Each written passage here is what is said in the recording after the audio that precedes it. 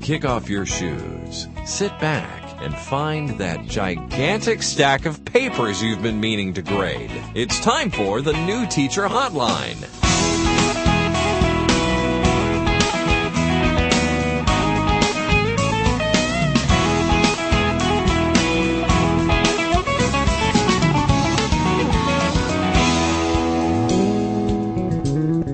Hi there and welcome to the New Teacher Hotline. You found us just in time for episode 8. My name is Mike Kelly. And I'm not. I'm Glenn Moulton. It's good that not both of us are me, because that would be unlistenable.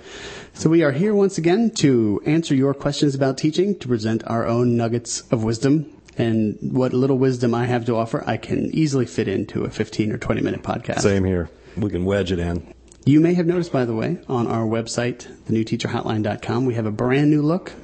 Our web and IT manager has done a great job. We're not that weird baby blue sort of generic looking website anymore. We have a whole new logo, and it's even reflected in iTunes. I'm very excited. Hey, we're downtown now. We look professional. Yeah. Well, maybe we can act that way. We'd be all right. If it weren't just the two of us in it, we would have a fully professional website. This week's warm-up is substitute lesson plans. Well, I suppose there's two kinds, aren't there? There's the regular substitute lesson plans and the emergency substitute lesson plans. Right. Yeah, let's back up even further. Here's an interesting story that somebody told me one time. I love stories. Yeah.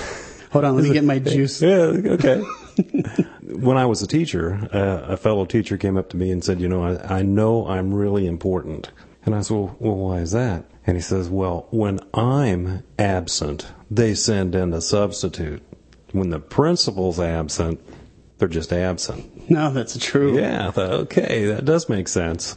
Two types of substitute plans, and they're both important, very important, and they shouldn't be taken lightly. The first one is the emergency lesson plan, and truthfully, it needs to be done on the first day of school, or as soon as possible. The emergency lesson plan is to be used in the event that you're unable to make it to school and didn't tell anybody in advance and no one knows what to do, so they go to the file and pull out your emergency plan. And it tends to be something a little bit more generic, usable in any of the days of school, not tied to a particular moment in time.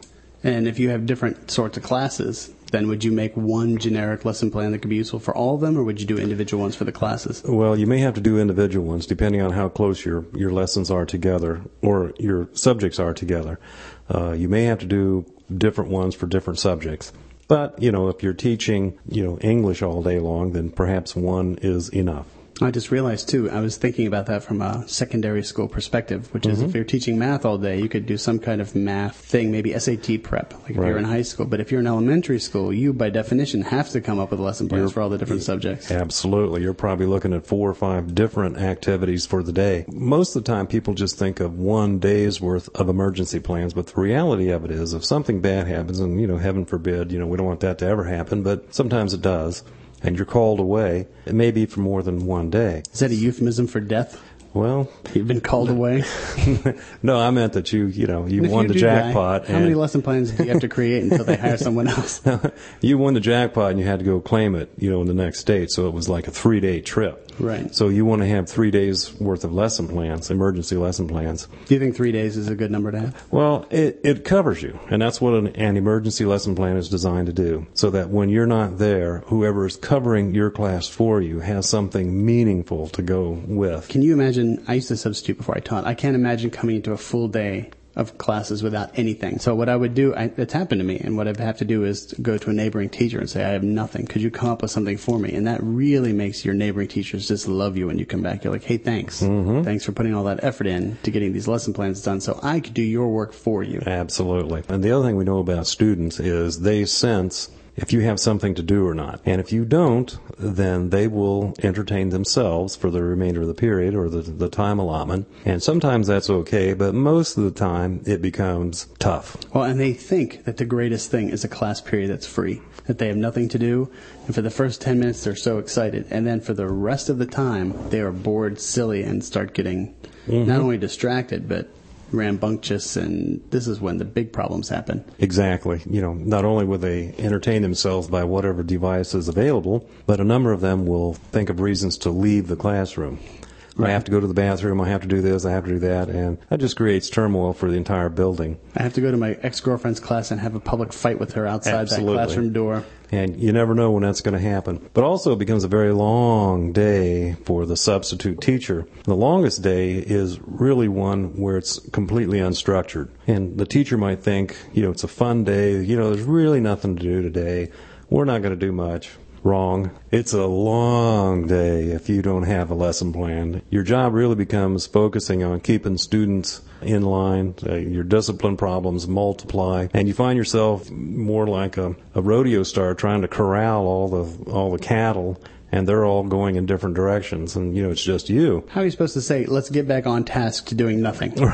Stop that doing nothing and do this kind of nothing. Right, exactly. Well, I can say that I never really understood the emergency lesson plan. So I figured, unless I am completely incapacitated, there was no reason for me to turn one in because I want them to do something useful.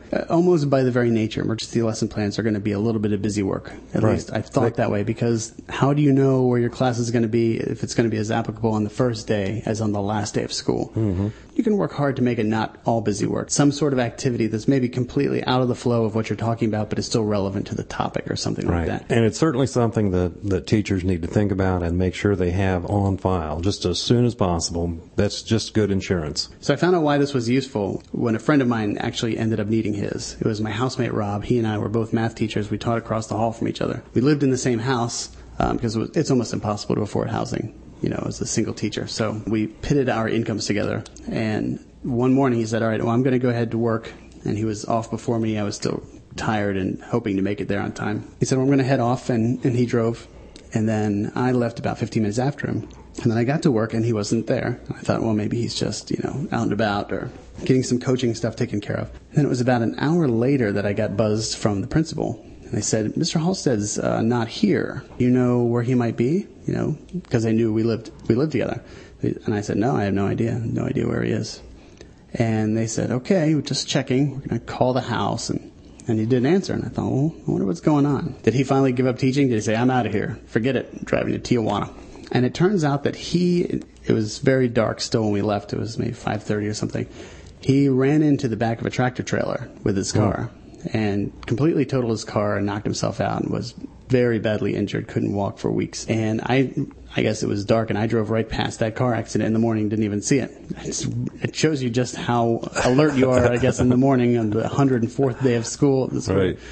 And then as soon as they figured out that he was in a car accident and had been medevaced to a neighboring trauma center, then I said, well, I'd really like to go see what's going on.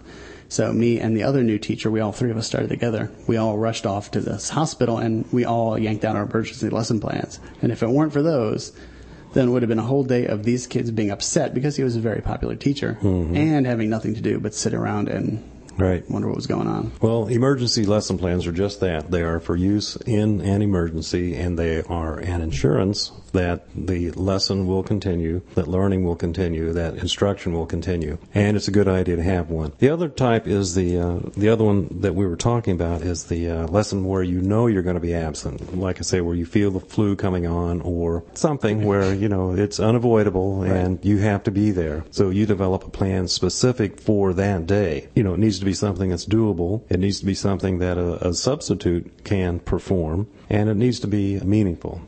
And that's the important word, meaningful. Right, exactly. Because it can't be another crossword puzzle for your kids to work on while you're gone. Substitute lesson plans are much more important than most people think, because substitute teachers are more important than most people ever imagine. And if we don't take care of them, then bad things can happen. Well, how do you find that balance? To find something meaningful, in some cases, it can't be brand new material you're trying to teach, because that's sort of why you're there. You're there to facilitate the learning. You're there to present this material so the kids can understand it. So if it can't be brand new material, and it can't be just stuff that's sort of just keep you busy for a while, and we'll call it a review packet, but really what it is answer these questions by looking it up in the book and writing sentences or filling in the blanks or something that is clearly just a waste of time. And you would feel the same if you were a student in your own class. You would think like, this is worthless. This isn't something we do. So where's that balance between having something that's completely worthless and having something that is too ambitious. If you don't want new material, and that's probably good advice, it probably should not be new material, then it's going to be some sort of a review of existing material. And there's a lot of ways to play the game, and it depends on, the age of the students and the subject matter that we're talking about. But there's nothing wrong with having them pair up or small group and give them a series of questions to discuss, and then end up with an answer that's then shared among groups. So we have a tremendous amount of group effort going on, and it's good review. Well, I think that's a great idea, because individual work is putting an additional stress on the substitute teacher. I think some students aren't necessarily inclined to give a substitute the same amount of respect as they would their regular teacher. So you don't want to put them in a situation where they have to fight for that respect. So if you are saying, here's an activity that has to be done silently, read these 17 pages and then answer the questions, and if there's any talking, that means they're off task, then you're putting that substitute in a position where they have to be a taskmaster. Right. But if it's group work, like you're saying, then that's much easier to moderate. Well, it's unrealistic to think that a group of students are going to remain quiet for 30 minutes, 40 minutes, 50 minutes. I mean, adults don't do that, so why would we think that children would do it? That's a weird thing to think, though, because we usually don't think of children as people. Right. We think they'll just do what I tell them to do, or it's going to be bad. Yeah, and usually ends up bad. Sometimes the best thing you can hope for is a child puts his head down and goes to sleep, because at least they're not making noise. Right. And that's exactly what we don't want, is that kind of a situation. The other thing that needs to go into either the emergency or the regular lesson plan is a seating chart.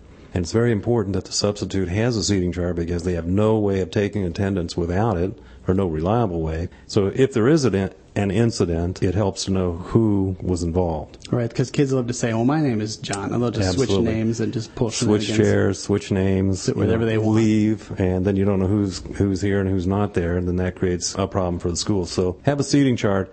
And sometimes you can annotate the seating chart to say something like, well, this is a reliable student. If something happens, or if you need to go down to the office or send somebody to the office, send this child. So we've talked about having the need for an activity that's relevant, meaningful. Seating chart. What else goes into a lesson plan, whether emergency or planned? Well, I think the seating chart and then the annotation of the trustworthy student. Annotated chart. It is usually helpful if they turn something in, so that the normal or the regular teacher can see that there has been some productivity as a result of the lesson, and can make some judgments accordingly. They may choose to score it, they may choose not to score it, but it can certainly be the launching pad for the next day's lesson. And don't just completely discard it, because if the kids find out that you don't ever look at the work they do for a substitute, then why would they ever do that work? Yeah, that's right. It'll be the last time they do it. One of the things that sometimes we were expected to do was a lunch duty. For example, like before we ate, we had a 45-minute lunch period, which is longer than most schools. Contractually, we were only allowed half an hour for lunch, so 15 minutes that was to be spent doing a duty. That was also expected that the substitute do that if you were gone. I know parking lot duty I had to do, or stand off and make sure that kids weren't leaving school. Lunch duty, where you just kind of monitor, make sure there's no one carrying on and throwing things, and you might even be asked to cover another person's class for that 15 minutes. But if you have a duty, you probably also want to list that and how to get to that. Probably besides that, just the note to say, here, if you've got any questions, here's a teacher that you can trust. And right. That's probably not a bad idea. Put in the name of the teacher next door, or the department chair, or someone that they can, another adult that they can rely on. So that's a good idea too. The final thing actually relates to our email. Oh. So the final thing that you may want to include is what to do in case of emergency. For example, if there's if there's a fire drill, that's the classic one.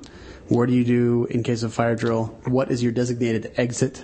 You might want to put in the little map. And again, this is probably provided by the school. This is something you don't have to create from scratch. You don't have to draw a blueprint. Yeah, but if it's not, it's a good idea to cover yourself. And there are some, I guess, schools in the Midwest and other areas that have things like tornado drills. Yep. And I don't know what other sorts of drills there are. Earthquake drills? Nuclear, duck and cover, remember? Right. If you go back in time.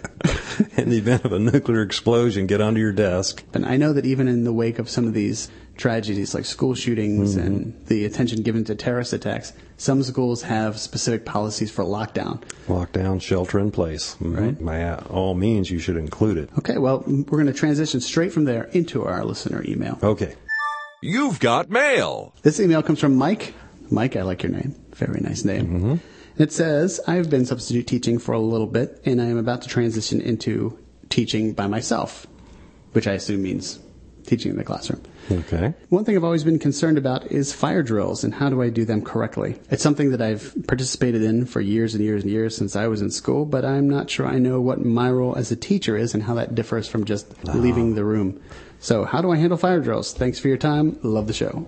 Oh, well, I'm glad you love the show, Mike. Thank you. Oh, and him too. Yeah. Both Mikes.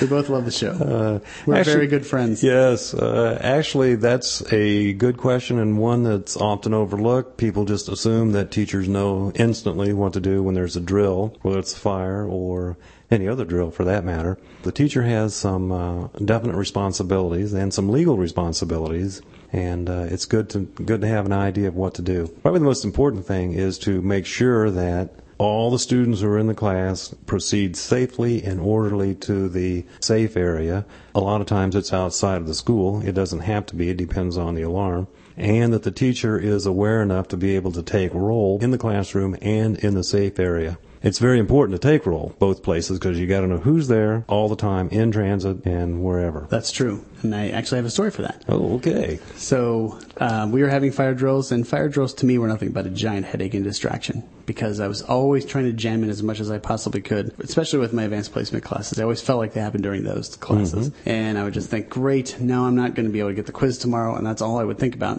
And we would all herd outside. And our safe area was just outside the parking lot. Most of the time I would remember my grade book, but I wasn't a super record keeper. Maybe half the time I would remember to take roll, and I can say that now that I'm not teaching. Yeah. Because that's an embarrassing thing. Yes, it would be. It would be not good. But I would forget. It wouldn't be because I refused to. It would just be because I would want to get that lesson started and keep the kids' attention before things got kind of rocky. So we would move out past the school or past the cars to our safe area. And then that day I thought, you know what? This is really irresponsible. I need to get better. This is about my second year teaching. I need to get better at taking roll because someone told me the day before that our grade books are a legal document and they can be subpoenaed. That's true. I finally was deciding it was important to take roll. So I brought the roll book out and I was comparing who was there to who wasn't there. And one of my best students and most trustworthy students was gone. And she had been having boyfriend issues. Ooh. And I thought, well, this really stinks. Mm-hmm. She probably went to talk to her boyfriend. There's going to be some kind of fight, and it's going to be ugly. I thought, well, this is upsetting because this is a kid that I trusted, and she was sitting right in front of me when we left the room, and when we walked out of the room, I was watching the kids go, and now she wasn't there. And I think, well, now what do I do?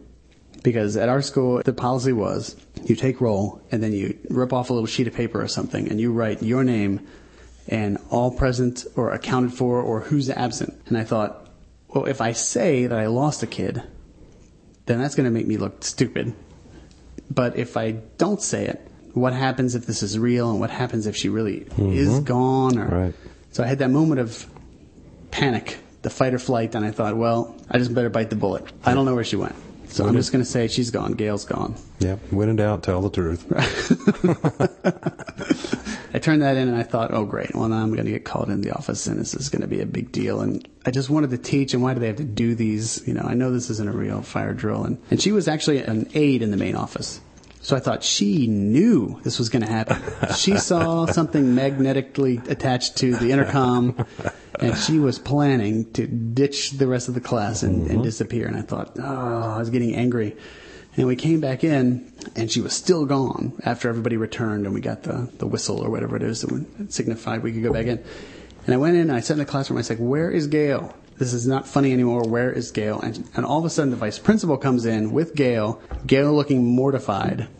And she says, you passed, Mr. Kelly. It was the vice principal speaking. She said, I stole Gail when she was walking out of your room. I told Gail when the bell went off, she was to disappear. She was to slip away and make her way to me. I wanted to see if teachers were taking roll or not. And I thought, wow, it was just yesterday I decided that I was going to be more responsible. She said, good job. You saw that she was missing and you reported it like you had to. If this had been a real emergency and she had really vanished or gotten trapped, then it would be essential that we know that. So very good. I felt very proud of myself, but it's tinged with the fact that I had been doing it badly for so long. But I'll tell you what, from then on, I did it really well. Oh, you got lucky. I did. You got lucky. Because that was my second year. I wasn't tenured. That could have been a mark. Absolutely. On my record. It would have been a mark. That's a very important thing, and Mike, don't really listen to what Mike just said. You need to start on day one with that attendance thing. Right. I'm not promoting an agenda of being irresponsible. I'm just being honest. Yeah. Well, I appreciate that because we try to keep this as honest as possible. And we only lie. Even when it makes us look bad. We only lie when we have to, right? We only lie when we know no one will find out. Plausible deniability. That's right. The important thing to remember about a fire drill or any drill is you've got to know who's in your class and you've got to know where they are all the time, and they must always be under your supervision. You are legally responsible for them. Now, the other thing that a lot of people overlook is when the alarm sounds, what does the teacher do? And as Mike said, the first thing you should do is, of course, grab the grade book because that is your legal record of who's in your class. And the second thing is, and hopefully you've practiced this ahead of time, you need to make sure that the students are lined up and ready to go. Probably the worst thing you can do is open the door and let them leave like a jailbreak. That's an accident waiting to happen. It's very difficult to maintain control, and it's a good way for a student to get hurt or lost or sneak away. And that's how it happened, too, because I just opened the door and let them go out. Aha! How did I know? I didn't realize that till just now. How did I know? Especially in elementary school, they need to learn to line up single file and leave when the teacher tells them to leave, go to the designated area, and wait.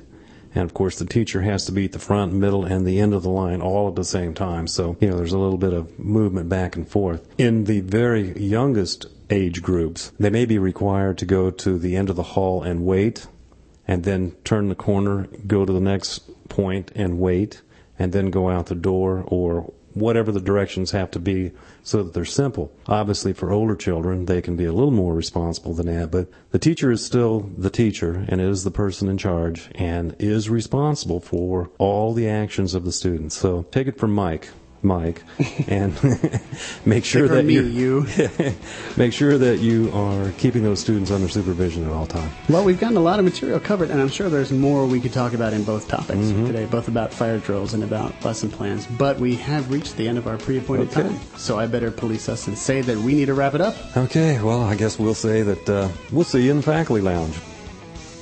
Do you have a question that you would like us to answer on a future podcast? Our experts are standing by. Email us today at newteacherhotline@gmail.com. The New Teacher Hotline is presented every 2 weeks by the American Board for Certification of Teacher Excellence. Look us up online at www.abcte.org.